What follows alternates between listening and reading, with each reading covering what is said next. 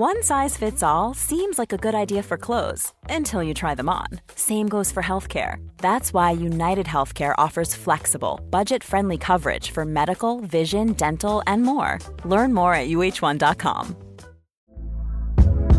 Hey there, it's Michelle Norris. I'm host of a podcast called Your Mama's Kitchen. When I travel, I'm usually looking for a way to find a taste of home when I'm not at home. And one of the things I love to do when I am at home is entertain. And Airbnb allows me to do that. When I was in California recently, I rented a house that had a great kitchen. And when we were sitting around the table, we're all thinking, we're in someone else's house. Someone could be in all of our homes as well.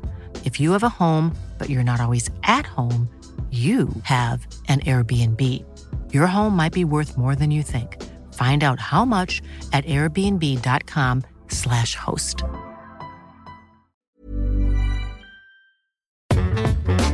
BT Sport Pods. Hi, welcome to Michael Calvin's Football People. I'm joined by Tony Hodson from the Coach's Voice platform and by Richard Amofa of The Athletic. I've also been to see Brighton's technical director, David Weir. We talked about global recruitment and the dangers of buying someone off the back of a stellar World Cup. But first, it's what we're obliged to refer to as Le Crunch. Defeat France, the holders, and anything seems possible. So Tony, is Saturday night the moment of truth for England? Yes, it's the next game. I think if England get through that game, there'll be potentially two more moments of truth that might be just as challenging.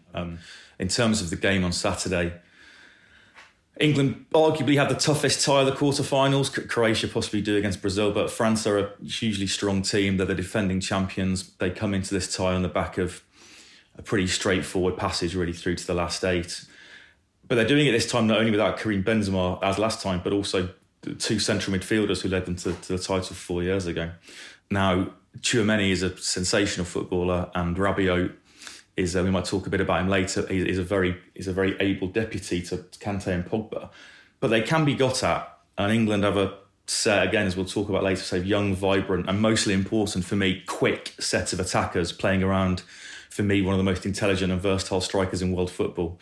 Depending on how they approach the game, I think they have a real chance. And the winners of this quarter-final, they will have a more than realistic chance of winning the whole thing, won't they, Rich? Of course.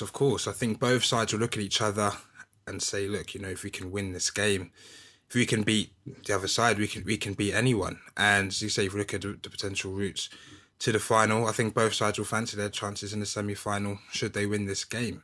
I think Tony summed it up very well. The moments of truth will just keep coming. And as you say, I think from an English perspective, I think it will be, seen as a kind of not a big scout, but in terms of Southgate's detractors, you look at the last two tournaments, 2018, it was, England had an easier route to the semis. And in the Euros, it was, okay, we're on home soil. But every time we came up against a world elite superpower, that's when England would fall. So to win this game against, as you say, the holders, France, would be a massive scout for England.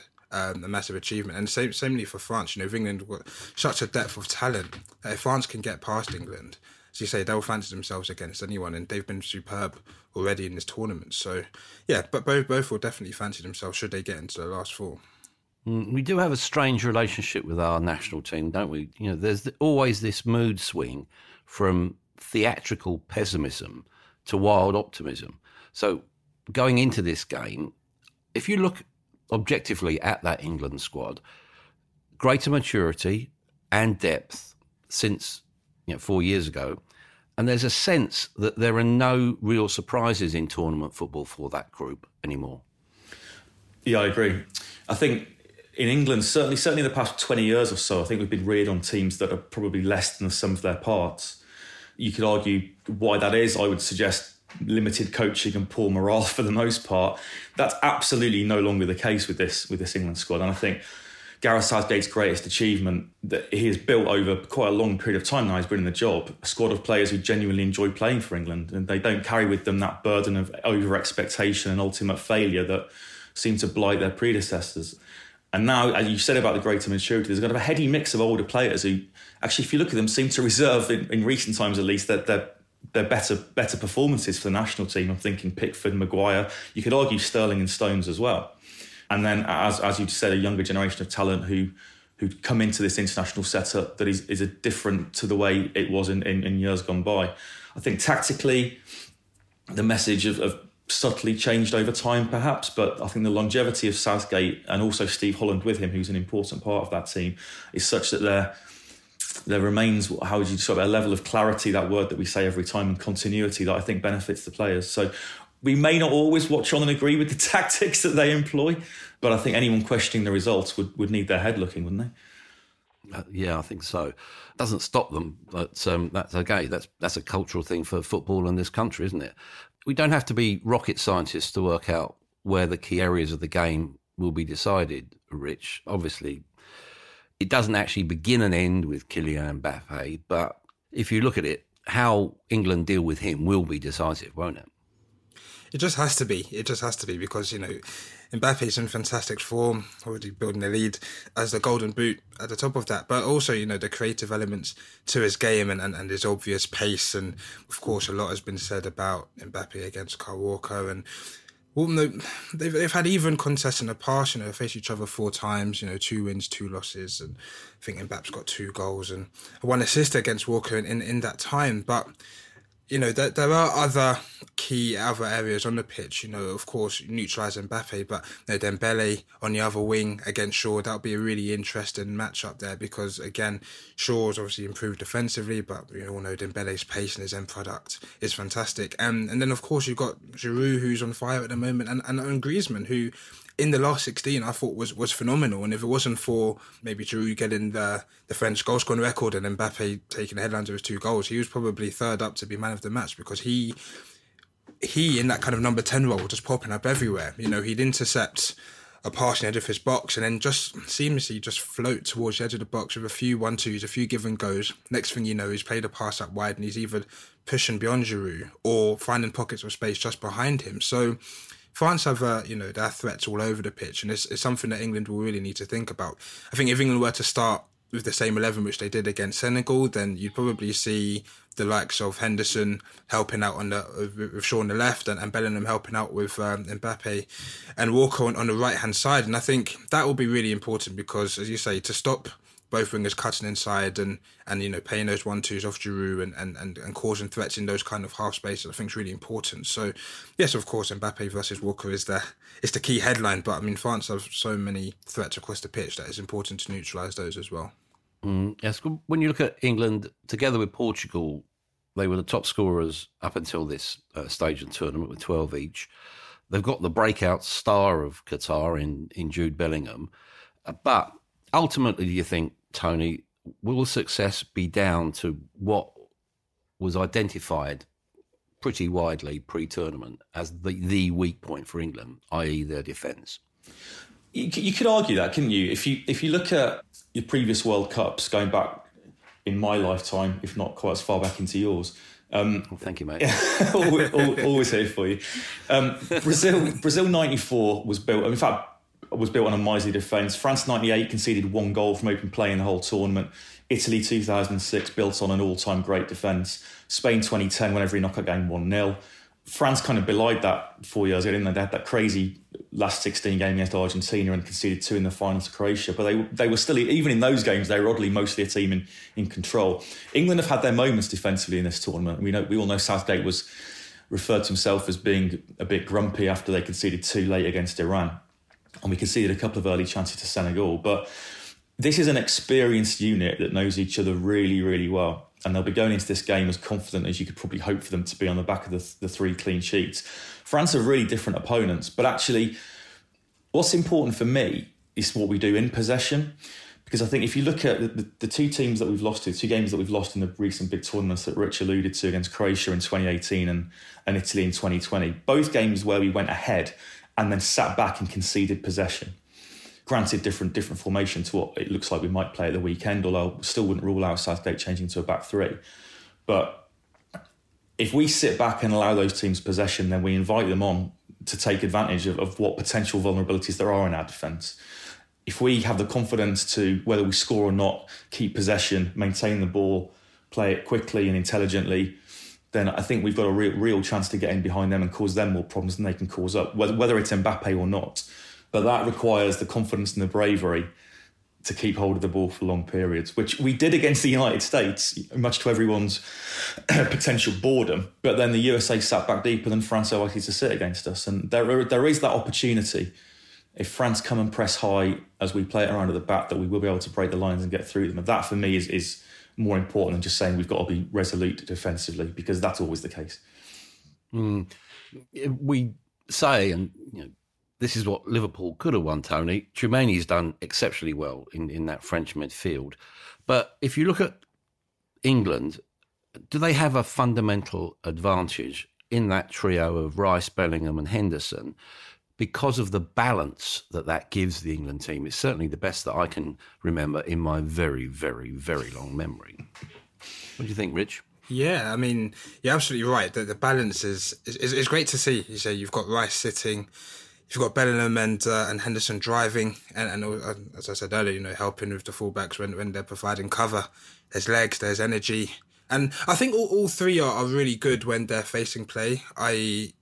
Driving forward. We know Rice can drive forward, of course. In this tournament, he's playing a kind of a different role, almost just sitting and playing it very simple, and allowing Bellingham to drive forward and allowing Henderson to bomb into the box. And you say that they're solid, they can be compact, but as you say, they can also break and get goals as well. My only concern is, we saw against Senegal, there was difficulty building play from the back.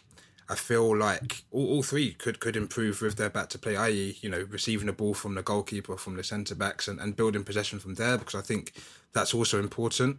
But as Tony said, we have to play to our strengths. And I think if playing on the front foot is key, and if we can get the ball, I'm not saying get the ball forward, but if we can try and play through the midfield as much as possible, that would be great, and get the ball to our dangerous wingers and dangerous forwards through the midfield, that would be fantastic. But as you say, there is that base of those three to build on. And even if it was a more reserved performance from us, i.e., sitting back, those three are more than adept of holding their position, being solid, being resolute there as well. And then also in a counter-attack, they've got the legs to get beyond the likes of Kane and the other forwards as well. So it's a really good balance. And it's something that I think we've been really looking for from an England perspective for a number of years now, to have three players who fully complement each other on and off the ball. And it's really nice to see that in this tournament it all seems to be coming together. Rich talked about England's strengths there, Tony. Can that be embodied by one man, Harry Kane? There's a player who's evolving before our eyes, isn't he? Yeah, he is. I can't remember who made this point. It wasn't me, although I'm going to claim it now. His ability to score the kind of goals that he does as an old-fashioned number 9, and he's finished against Senegal, there was never any doubt, was there, when he went through, he was going to score that. But also combine that with his ability to kind of drop in and become this kind of playmaker, creator character. Like, is there anyone quite like him in world football at the moment? And if there is there anyone better? He also... that, of course, was honed at Tottenham, I think, with Son running in behind and now Kulusevski and Richarlison's there as well. England have reaped the benefit of that, I think. And you've got players who can run in behind with great pace, Saka, Rashford, who can take advantage of that in the way Son does at Tottenham, but also those cleverer players who can take the ball facing defences in a bit more space that's created by Kane moving, Foden, Grealish. The challenge for England, I guess, is getting players into the box when Kane moves away to combine. That hasn't always worked particularly well. I think we saw with Henderson's goal against Senegal that it's a great example of runners coming into space vacated by Kane. The only question again is, will they have the boldness to get forward against France, against a much more defensively dangerous team? And one of the things they say about Kane is that this is a guy who just has this absolute shot of belief and confidence running through him. And he's had that ever since he broke into the Tottenham first team. And it must just be a wonderful thing for the players around him to see him feed off, because he is phenomenal. So players around him, Rich, Saka and Foden. Now, we're in a World Cup where teams, I'm thinking Belgium, Denmark, Spain, and players, no more obvious example than Cristiano Ronaldo, almost growing old or outdated overnight. Yet those two, do they embody the ambition and the vigour and the importance of youth? 100%. I think, when you're young, you're fearless.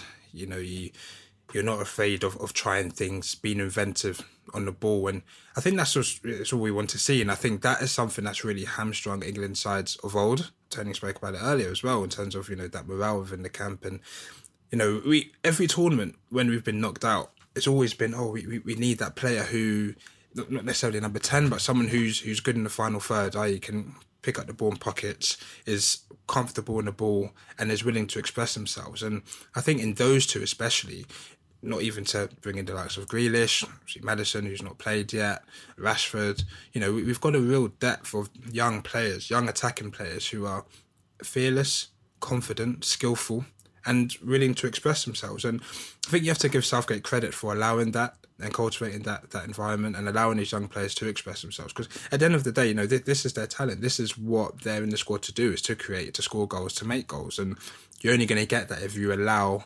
an environment where they're able to express themselves. So seeing the vibrancy of youth is great to see. And I guess football's becoming a young man's game now. We're seeing young players breaking, even younger, even earlier than before. And as I say, it just gives that sense of enthusiasm throughout the side. And the likes of the older heads, likes of your Hendersons, it must give them that such a verve, such a vitality to try and keep up with these young players. And he's doing a fantastic job with that. So yeah, I think this season, this tournament, I should say, we've definitely seen not necessarily a change of the guard, but a kind of shift and seeing those young players really come into the fore, because sometimes we've not always seen that. Sometimes it's, things are born on, experience gets you through, of course, or mistakes or moments of quality, but seeing young players almost taking charge and saying, no, this is my stage, I'm here to dominate, I deserve to be here, I think it's been really refreshing to see. Yeah, well, there's no better young player than Bellingham, 19, which is just mind-boggling, really, what he's achieving. The auction begins, doesn't it? I think it's probably been bubbling under for a while, hasn't it, Tony? You will say, and many others will also say, that Liverpool's a perfect emotional fit. PSG are sniffing around. Are we looking here at the player of his generation? The player. I'm absolutely convinced I'm looking at the player of my lifetime. Absolutely convinced of it. I've never seen a player do it. I was talking to a friend a few days ago and I was waxing lyrical about Jude Bellingham, and they asked me, they don't follow football particularly, and they asked me who like of the other big name players in world football I would most liken him to, and from the English game. And I couldn't really think. Like he has that ability to go box to box, that great energy, but also that great quality on the ball that kind of Steven Gerrard had. But he's seems to be a bit more positionally kind of disciplined than Gerrard ever was. He's got that ball-winning ability that kind of Roy Keane had across the entire pitch without kind of the violence that went with it. But then he's also got that ability to combine in really advanced areas and just fly past people with the ball in the way that Paul Gascoigne had a little bit. And we say he's 19, and there are certain areas in which he can definitely improve. Rich alluded to one a moment ago, kind of back to play, but he's just so exciting, and he plays with such maturity. That word again, and I just think he has got it in him to be whatever he wants to be.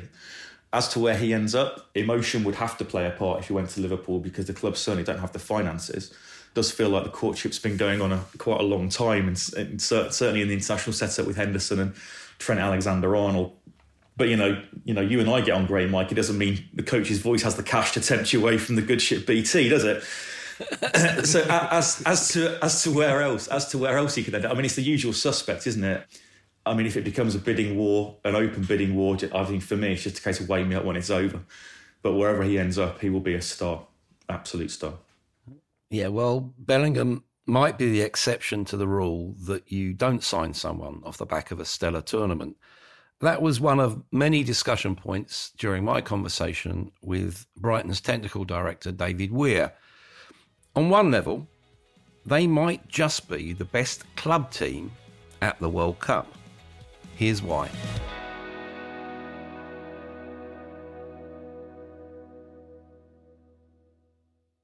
So, David, thanks very much for joining us, first off. No problem. Brighton had 8 players at the World Cup. Calculation at the back of an envelope, total investment around about 50 million max, I would think. They're obviously worth a lot more now. Does that sum up the importance of recruitment in a nutshell? I think the valuations obviously help. I think recruitment of players and staff is always really important, and I think there's a lot of things go into it. There's a lot of variables. I think you can see these players playing in the World Cup. Obviously they've got ability, they've got technical ability, and they've got a personality that allows them to do that. So I think, in my view, recruitment's a number of things. There's obviously a subjective element and an objective element, and the best recruitment is when you get both of those things right. And I think, and I hope, that Brighton and Hove Albion continue to do that, to try and combine subjective and objective as well as you can, to try and get in a position whereby, you know, we as a Premier League club have got 8 players at the World Cup. I mean, that's pretty impressive, and there's a lot of work gone into that, and a lot of people that deserve credit for that, none more so than the players themselves. But I think it reflects really well on the good work that's been done at this club over a number of years. The players never get greater exposure than at a World Cup. But how dangerous is it to almost like buy off the back of a tournament, even though it might be a good one? You've only got a small sample size, haven't you? I think that's the key, If you're basing your recruitment purely on a World Cup, then I think you might be making a bad decision. Ultimately, those players have gone to the World Cup for a reason, so there will be a bigger sample size somewhere to do more of your work. And I think, again, combining that with the ability to perform at an elite level on the world stage when required is also a nice asset and a nice attribute to have. It's harder to measure. It only comes round every 4 years, a World Cup, and not everybody can get there to get that opportunity, and some great players have missed out. Whereas I think it can't be your only factor in terms of recruiting someone. I think it's somebody can go there, perform on that stage, and the ultimate test, once that happens once every 4 years, deserves credit as well. I suppose it's all about being smarter and a bit sharper, maybe a bit more subtle. At Brighton, when you're looking to recruit, do you have to pick your markets? Because there are some markets, bigger markets, which are probably saturated, and the money that they would be asking for a half-form player or a three-quarter-form player will be maybe beyond your budget. Yeah, I think that's fair, and I don't think we hide away from that. We don't or haven't bought Premier League ready footballers. Very rarely have we brought Premier League ready footballers. Maybe the exception will be the Adam Lallanas, the Danny Welbecks, who have come later in their careers and on free transfers. So we're buying ready-made Premier League players, but at the other end of their career. So the majority of players that we invest in and we're looking for are players who are not quite there yet, but we think have got a really strong chance of doing that. And we've got to provide an environment and a culture and an opportunity, which I think sometimes can be the hardest thing. So you've got to have a coach who's willing to give that opportunity, and that comes in many different ways. So we've got to utilise the things we've got, which is being a Premier League club, being able to operate on that stage to try and maybe bridge the gap in terms of things that we can't do or won't do, in terms of paying big transfer fees, big wages. We've got to sell the opportunity, we've got to sell the pathway that we as a club feel gives these players, and we've got to show them examples of what's been done before. And when you look at some of the players who've come into our club, and some are still here and doing really, really well, some playing at the World Cup, and some that have moved on as well. So I think that's also something that you shouldn't be afraid of, in terms of some players want to go and play in the Champions League, want to go and play in European Cup finals and things like that. So we're not there yet. We want to try and get there, but some of the clubs are doing that, and I think you've got to recognise at some stage some players do have to move on, and then you reinvest and you start the cycle again. Yeah, well, let's take as an example Ecuador. As a market, probably you're into quicker than most. You've got 3 players come out of that, Caicedo, Estepinian and Sarmiento. Is that part of the trick? Create the market before there's even a market existing? I think it is, but those 3 players are very, very different. Although 3 of those are at World Cup, they've came in very different ways. Moises, high talent, young player, we recognised early and managed to make it happen, which takes a lot of work and doesn't happen by accident, and it's a lot of skilled recruitment, identification, and that process to identify and actually get the player into the building was very complicated. So his pathway subsequently involved a loan, it involved a time in the building, and it involved getting an opportunity, which, to be honest, happened when another player got injured. So some elements of fortune involved. You've got to be there to get the opportunity, and we made a series of decisions that allowed him to get there. So he's a very different case to Pervis, who we bought because we had the team need. We just sold Mark Cucurella, and we had to find a solution. So Pervis was playing. He played in Champions League games. He played for an elite level club. So you're buying a very different thing than we were with Moises. And then Jeremy, we brought Jeremy as a young player, as an under-21 player initially.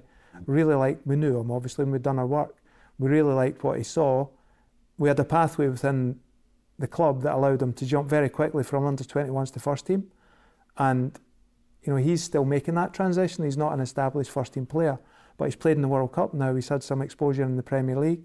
So although all three players are playing in the World Cup for Ecuador, their journeys have been very different. There's been many people involved and lots of different situations that have allowed each individual to get here. But it's great that they are here, and it's great that we've got that little colony of Ecuadorians. Because if you think about it, Sarmiento intrigues me because in many ways he embodies the underlying lessons of modern football, which are, it's a global game. Players are multinational, really.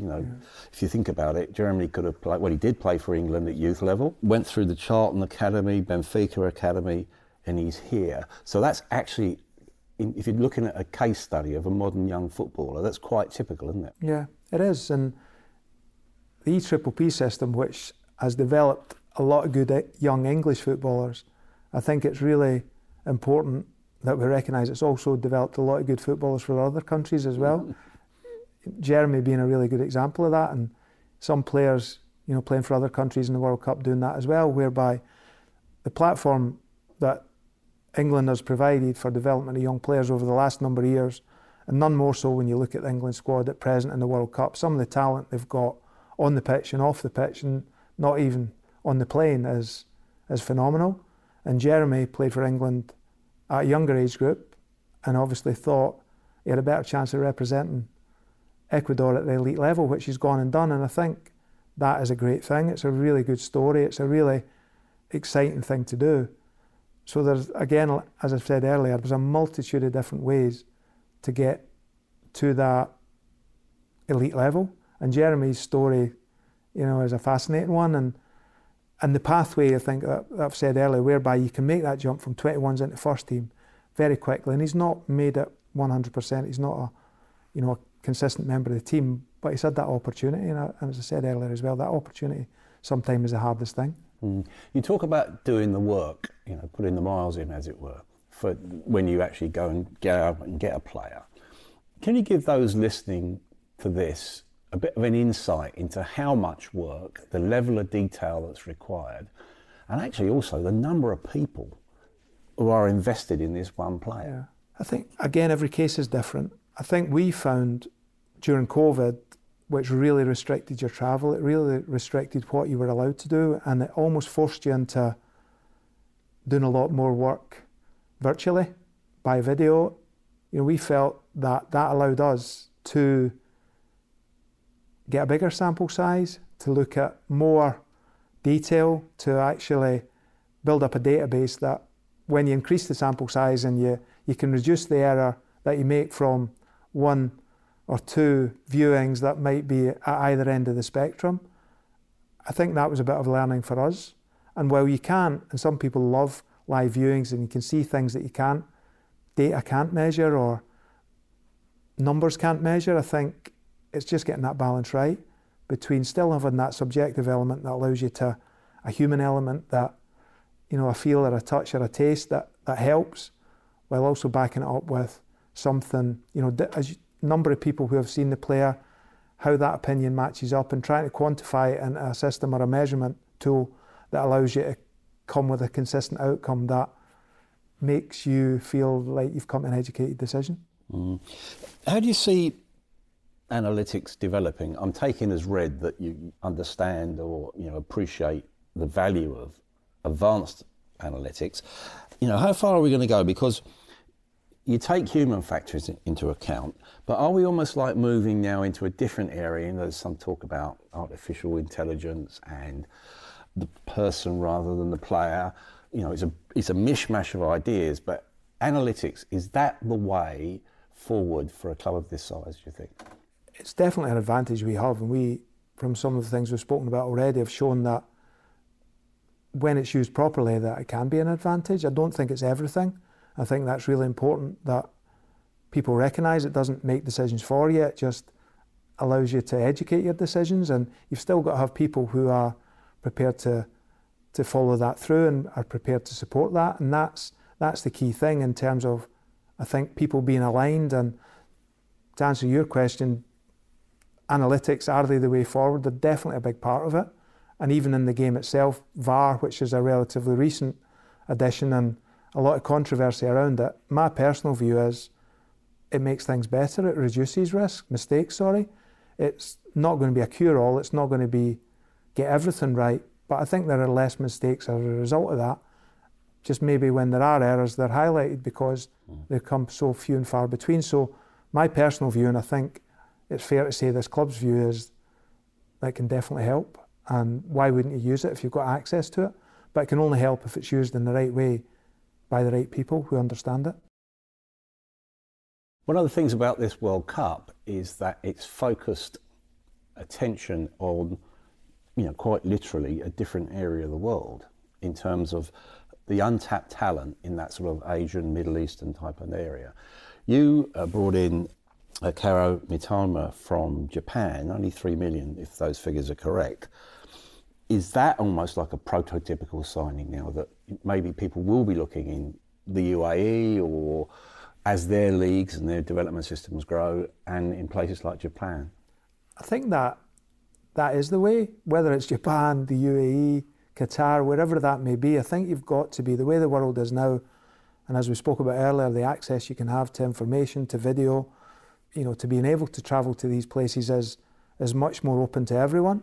So I think, whereas Japan and Karou was 2 years ago, I think we bought Karou, and we took him to loan in Belgium because we couldn't get him into the country initially. He did really well in Belgium.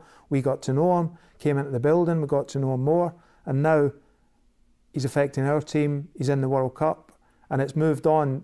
There's been a good backstory behind that. We're seeing the end result of a lot of hard work by a lot of people. But in that 2 years, there might be another market, or there might be something else that whereby is untapped or is open, and we at Brighton, I think, have got to be aware of these opportunities and where the next one is rather than where the last one is. What's happened previously, although it's a good indicator, doesn't always mean that it's going to be what's going to happen in the future, unfortunately. We are in a time, though, of increasing elitism. There's a debate raging about state-sponsored clubs, different levels now of American investment, almost driven by the capitalist goal, which is to make as much money as possible with as little effort as possible. In all that world, that new world, I'm not sure it's that brave, but where do Brighton fit in? Because you have to, one assumes, have the structure and the strategy to actually deal with those realities. Yeah, I think that's really important. I think Brighton and Hove Albion as a football club have got a supporter as an owner who's been a very successful businessman, who's invested in his club, we have a chief executive who's been here for a long period of time that's allowed stability. He's very good at what he does. And that stability from the ownership, the executive, and some of the people on the board allows a stability within the club. And Brighton have had a stability with managers, we've had a stability in terms of how we operate, and that, allied to a lot of good decisions by a lot of people and a lot of hard work, I think has allowed us to progress as a football club. And we, I think, and I hope, are perceived from the outside as being a good place to work, as being a stable football club and being a smaller club that can punch above its weight. And to do that, I think you've got to be aligned. You've got to have people working in your building who understand what you're doing and are willing to contribute to that. But the biggest thing in my view is having an ownership that's stable, that is invested for the right reasons, and challenges a lot of the decisions you make. And everybody, I think, within our club knows how we work and knows the parameters, and I think that's a good thing, and that's something I enjoy. Last time I was here in this room in your training ground, it was speaking to Graham Potter. He's moved on. Now, inevitably, that created the most comment, but also when you look at it, he's taken his entire coaching staff with him, 2 key recruitment people, and this is no disrespect to Graham. Is it easier, if that strategy is right, is it easier just to plug in another manager or another head coach because he would have the similar principles and practices of the guy before? Theoretically, it should be, I think. The reality is, Graham was fantastic. I loved working with Graham. I loved watching his teams. I think he's going to be a really successful manager at Chelsea, and I genuinely hope he is. There was a big gap when he left because of the people that left with him, and that was a problem for us. It was not something we were expecting at that time, although we knew it would happen at some point. So we had to react to that, and I think the reaction has been good. But again, that comes back to my previous point about knowing what you are and what you want. And the executive and Tony knew there was a big loss. We knew we had to fill that gap. And we're pretty quick in terms of how we went about that. We only spoke to one person. We only interviewed and wanted one person, and that person came to the club. And the initial signs are very good in terms of what we've got, in terms of the person, in terms of the quality of the work, and in terms of what we've seen day to day. So we're really encouraged by that. And because he came from a similar culture and background, club, the size of club, didn't he, Sassuolo? Yeah. That was important. So in as much as you do your hard yards and your work in recruitment, does that extend to almost scouting coaches? Definitely, and staff. I think people, whether they're players, coaches, analysts, medics, I think it's the same principle in terms of the types of people you're bringing into your building. So you've got to do your research, you've got to find out about the attributes and the qualities, but the person is also really important. And I think, again, the ownership and their values and the way they want to work filters through the club. So you've got to have people within your club that align to that and understand that and want to be a part of that. And I think that can be a huge strength if it's when you're competing with the likes of, or trying to compete with the Big Six or the Big Seven or whatever it is now, then you've got to have some unique things within your organisation that allow you to punch above your weight and compete, and maybe not at this stage over a season, but definitely in individual games and definitely over a period of games. And I think that is one of the things that you've got to use to your advantage in terms of the quality of the people. Having people in the building who believe, whether it's a player or a staff member, believe that they can go higher within the organisation. When Graham left, Andrew Croft, Shannon Ruth, Adam Lallana, Jack Stern stepped in and fulfilled that role for 2 or 3 weeks. Unfortunately, never got a game in that period, which was a real shame for everyone. I would have loved it. But they showed that they were up to it. They were given the opportunity and they stepped up.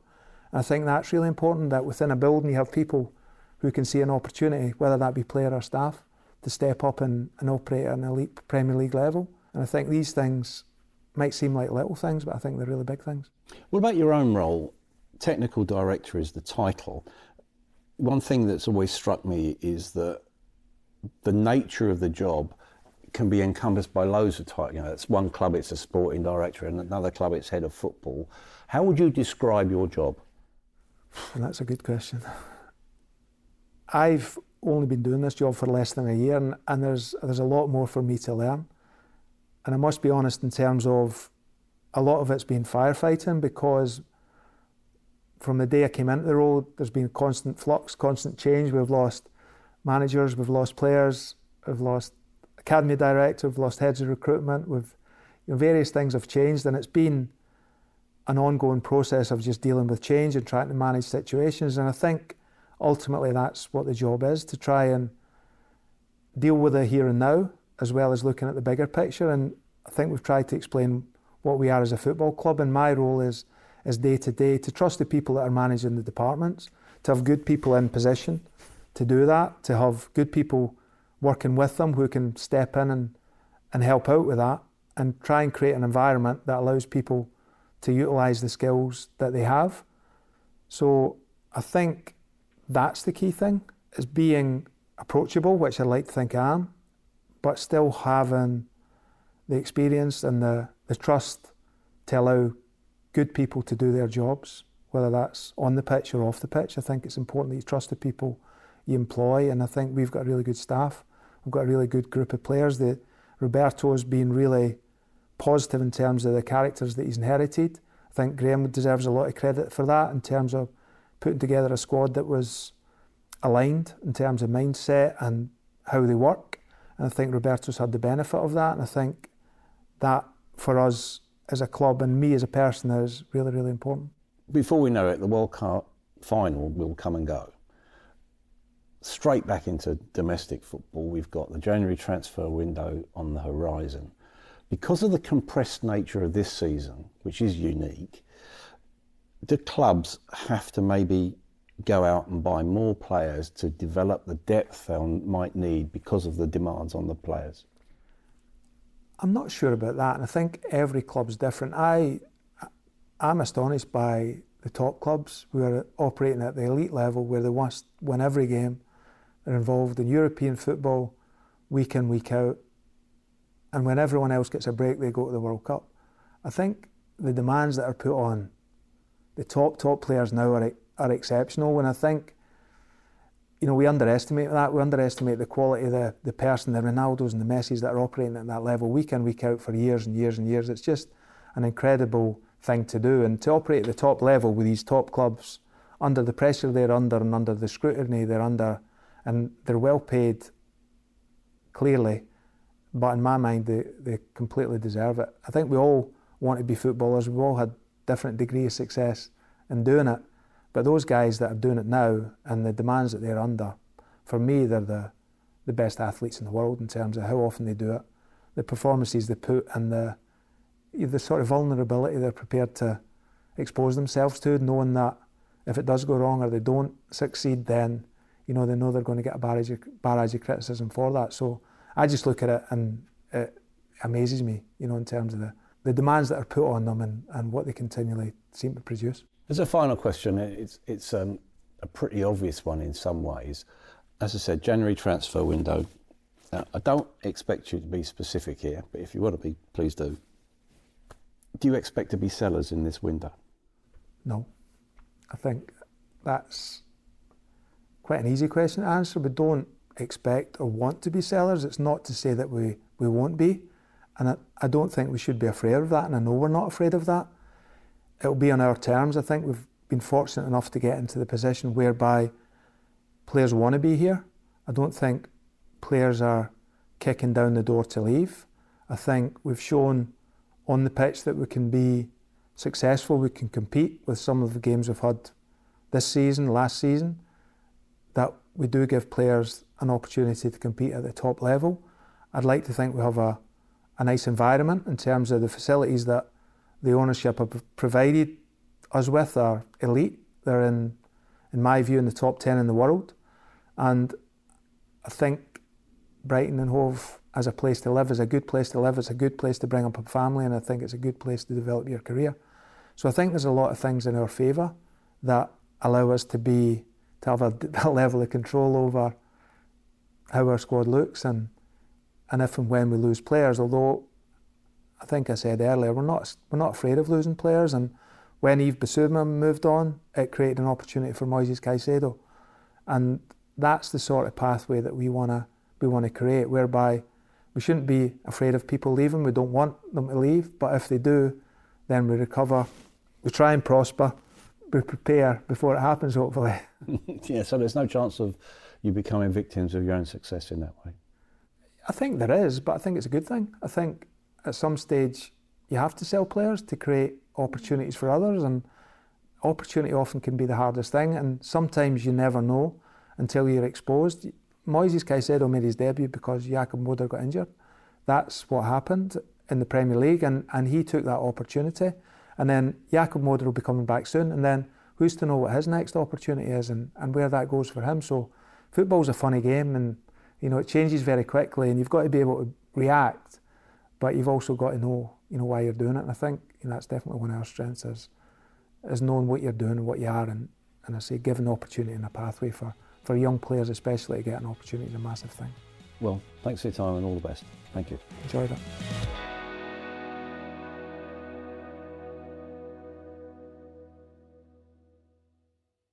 Well, I found that a far-reaching and illuminating conversation.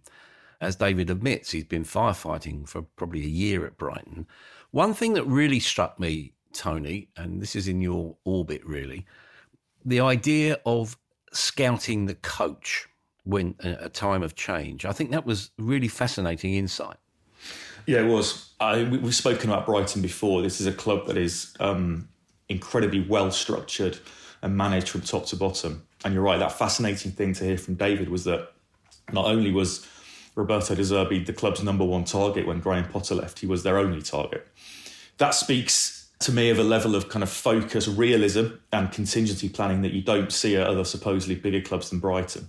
And what's really interesting is that I was lucky enough to spend some time at the Brighton training centre. And these places are centres now. They're not grounds. They are definitely centres recently. And I asked some of the characters around there, mostly in the academy, about Potter's departure. And the overwhelming sense I got from all of them, actually, was that it was a really emotional time for the whole club. Potter's style of management is such that he embraces everyone at the club at all levels. And it's inevitable that when somebody like that, who has done a really good job at a club, leaves, they will be missed. But at the same time, there was also a complete kind of sang-froid about it. Like, there was this they all know that the club has a plan. They all buy into it. And there was an acceptance across the entire club that, one, he would probably leave. Two, obviously a new guy would come in. And three, that new guy who came in would probably be a good choice. Like, to have that kind of level of confidence at all levels of a club is really, really, was really taking. And as David said to you, that the early signs are that De Zerbi is going to be a very good appointment, and that Potter and the kind of catalogue of staff that he took with him won't be as missed as maybe they thought they would be when they first left. I thought it was also interesting, Rich, is that just the breadth, the geographical breadth more than anything else of Brighton's recruitment. Okay, they do go young, but also, there are pockets, aren't there? There were 3 Ecuadorians in that group.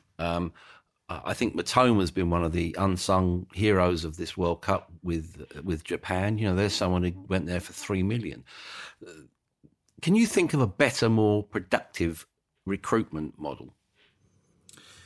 It's difficult to think. I mean, of course, when Michael Edwards was at Liverpool, he did a fantastic job there. But in terms of a club almost punching above their weight and able to sustain that, it's difficult to look past Brighton, really. And I think, a lot of clubs look at them with admirable eyes, really, because what they've able to build and cultivate over the years has been phenomenal.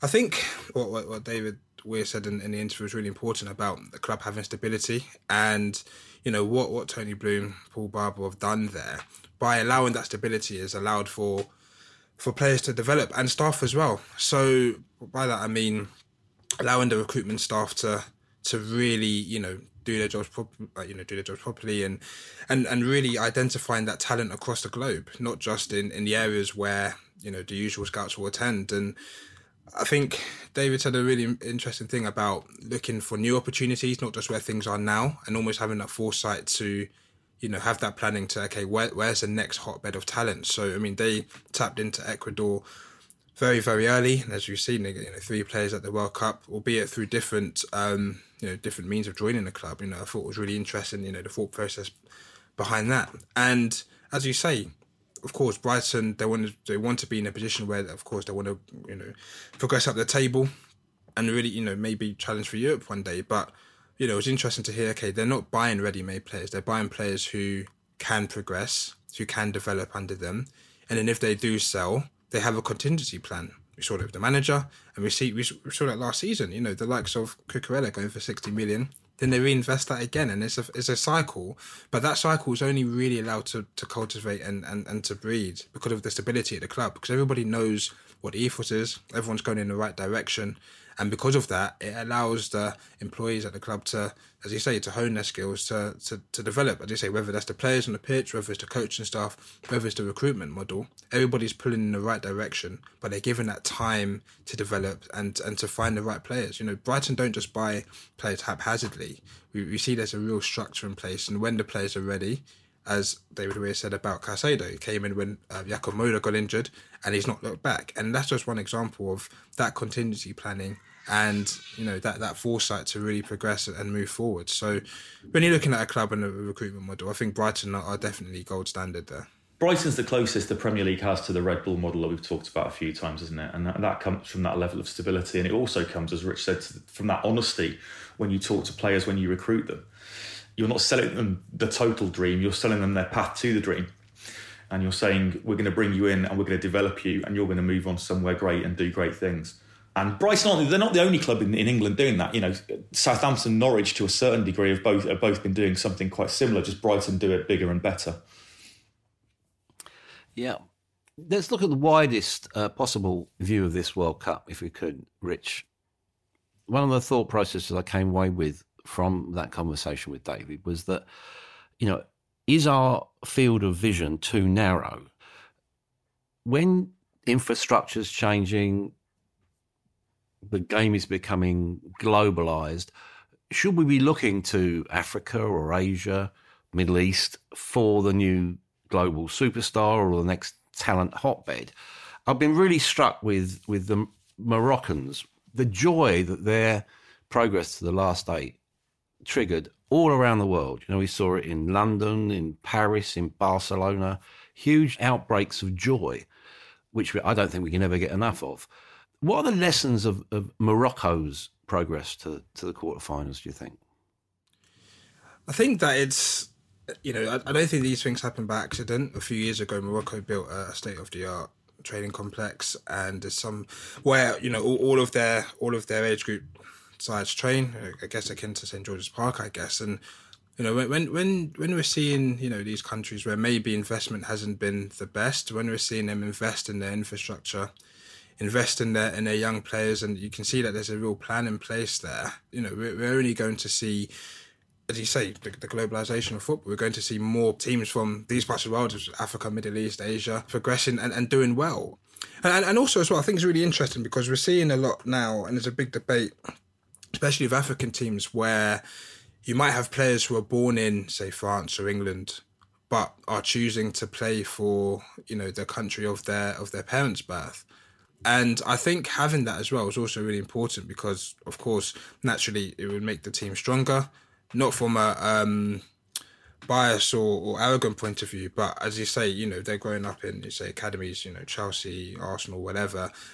It can only bode those countries well by bringing that quality to that national team setup. And it's a debate. It's something that Nigeria have tried to do in recent years. We've seen Ghana do that at this World Cup with the likes of Tariq Lamptey, Naki Williams, just to name a few. And I think seeing Morocco do that, and we've seen the success, you know, of course, Hakimi, you know, born in Spain and is now, you know, spearheading the Moroccan, say, resurgence, I should say. So, you know, I think over the next 5-10 years, we're really going to see a shift in players playing for, you know, the country of their parents' birth. As the infrastructure improves, as the, you know, the kind of FAs get their structures in gear, we're only going to see more and more players, you know, feeling comfortable saying, okay, if England or France or Spain is not a route for me, I'm going to play for Ghana, or I'm going to play for Nigeria, I'm going to play for Morocco, because I can see the pathway there. I can see the management is good, the structure's good, where maybe it's not been so in the past, and I can see myself doing well on an international stage. That's a massive point. The interesting thing, sorry to throw my, but the interesting there is someone like Oisin Roberts, who's now at Crystal Palace with Patrick Vieira, was technical director at the Moroccan FA for a couple of seasons. Like Morocco is showing a template of investing money and building a structure, exactly as Richard described, that makes these players want to go and play in that infrastructure and play for that national team. Where even recently, I'm thinking of someone like Joel Matip at Liverpool, who played for Cameroon but retired at 25, 26, just wasn't interested anymore because he's basically a shambles.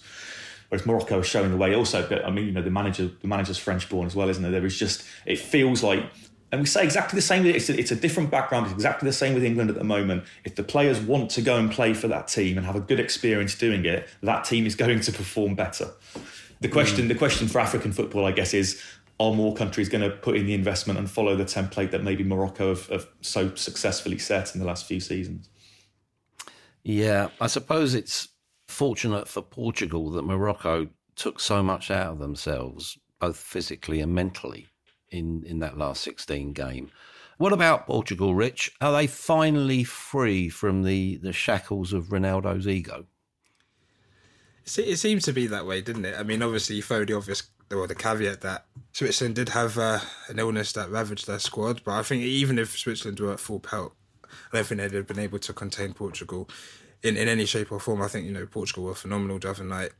As you say, they looked free, didn't they? They looked, their attacking players, like João Felix and, Bruno Fernandes, they were just themselves, weren't they? Bernardo Silva was fantastic as well.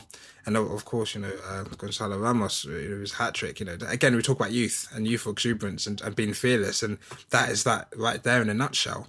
Of course, again, you throw in a caveat, okay, Ronaldo didn't look too happy, but, he was involved in the celebrations and, being a good teammate, I guess. But I think if, Portugal want to evolve, we're talking about, the kind of old guard shifting.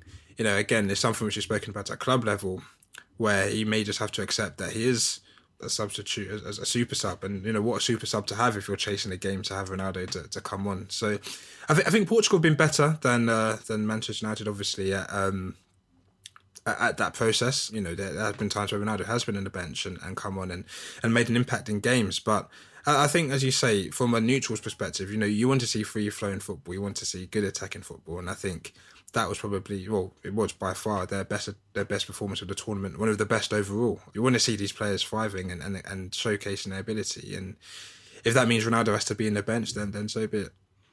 Yeah, you were struck by the aptness or the appropriateness of that performance by Portugal.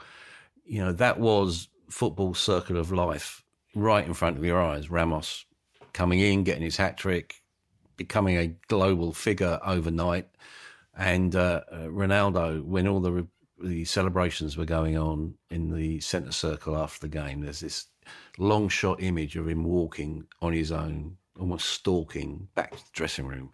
It's probably one of his last hello mum moments, isn't it? Brazil, Tony, they got the best quarter-final draw, haven't they, against Croatia? Probably, yeah.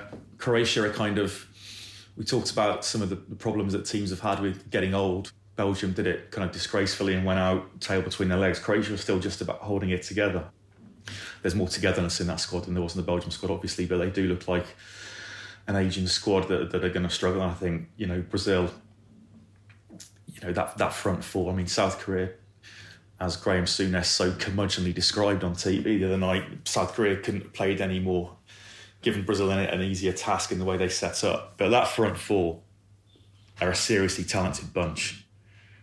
But it's also, that ability from deep areas. I mean, Richarlison's goal against South Korea, the build-up play between Marquinhos and Thiago Silva, who is about 120 years old but looking absolutely phenomenal, was just superb. And they can really play. They can really... And I say that, but as ever, they do have that steel that the recent Brazil World Cup winning teams have got. They've got three centre-backs in their back four.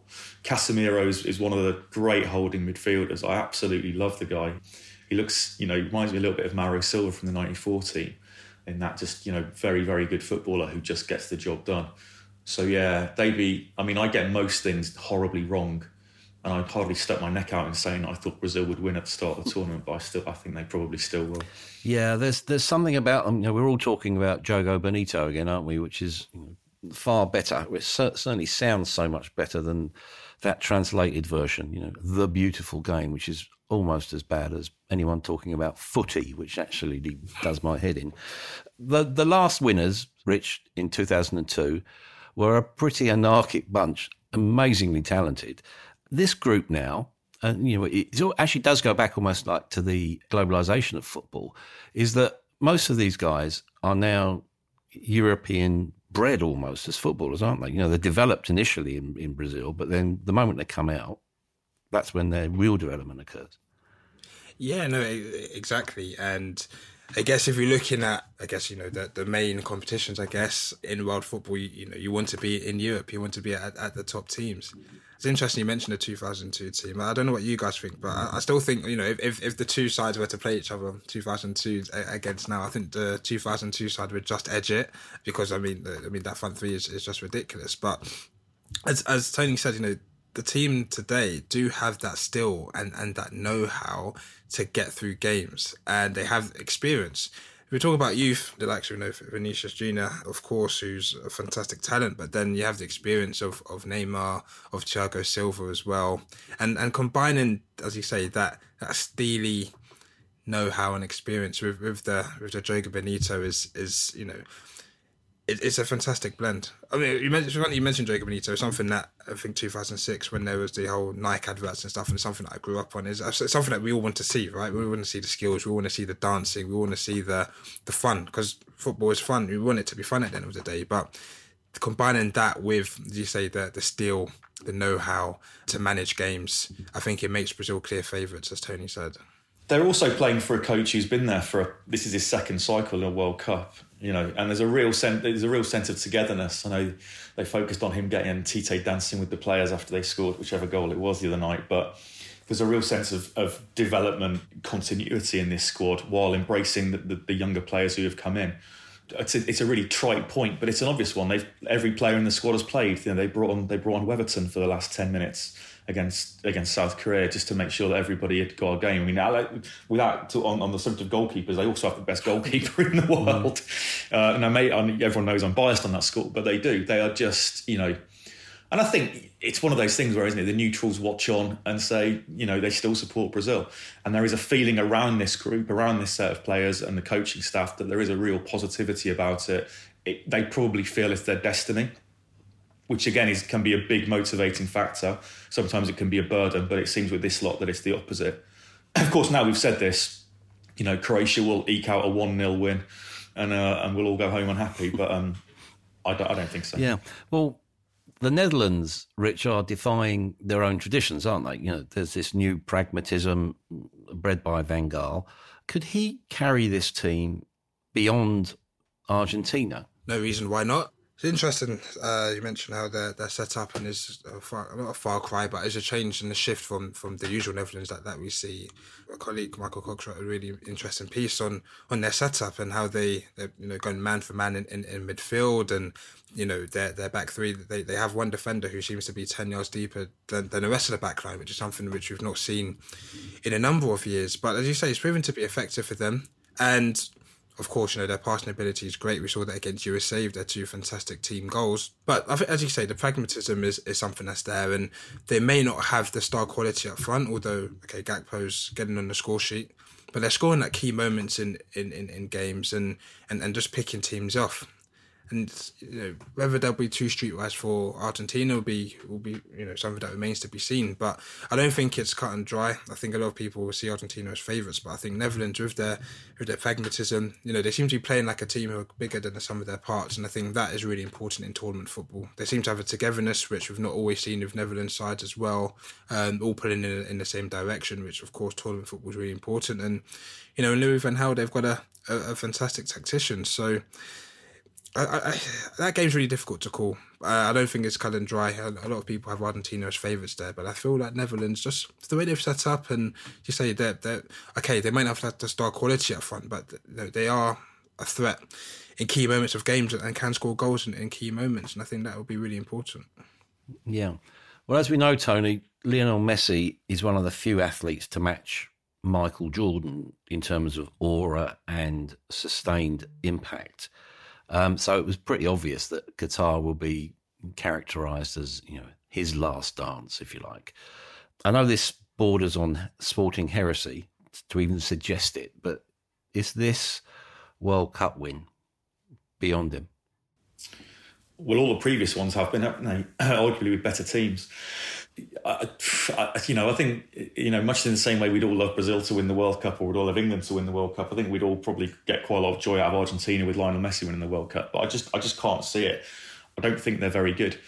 He provides moments of magic, and he's just watching him move around the pitch both when Argentina are in possession and out of possession, he's just a wonder. He just barely moves. And then suddenly he'll just find a pocket of space, as he did for the goal against Mexico, and somebody leaves him and he just stands still. The person follows the ball for a minute, as they did, and before you know it, the ball's in the back of the net. And he has that absolutely wondrous, unique ability. That magic is still there. But they got into the quarterfinals of the World Cup without playing particularly well. Don't think they were particularly good in their group games.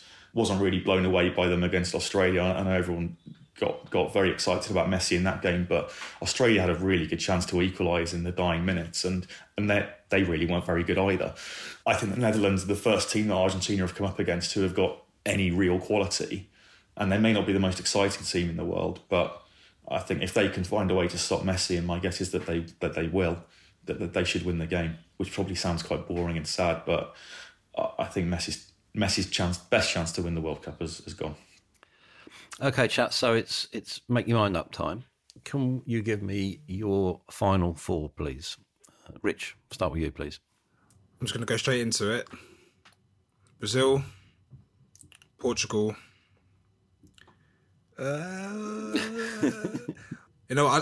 spoke about Netherlands I just spoke them up really highly, but I'm just going to say Argentina. I just think, I just want to see Messi just pulling something out the bag and doing something there. Don't know why. I'm probably going to be wrong, but Argentina. And I'm going to say England. Let's do it. England as well. So yeah, Brazil, Portugal, Argentina, and England.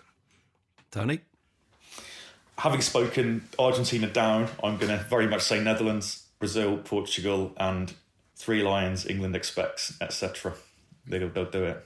Good. How about you? Good man. Well, I get the sense that the football world is slightly shifting off its axis. It's the first Arab World Cup. The sun's setting on Ronaldo's career. As we've discussed, this is Messi's last chance to shine. Now, my heart says Morocco, Brazil, Argentina, and England. My head, may I be forgiven, says it will be Portugal, Brazil, Netherlands, and France. Sorry. Before I run for cover, I'd like to thank David Weir for his observations and to express my gratitude to Tony and Richard for their insight. You might be in the pub on Saturday night. I plan on watching England from behind the sofa, praying that I'm wrong. Enjoy.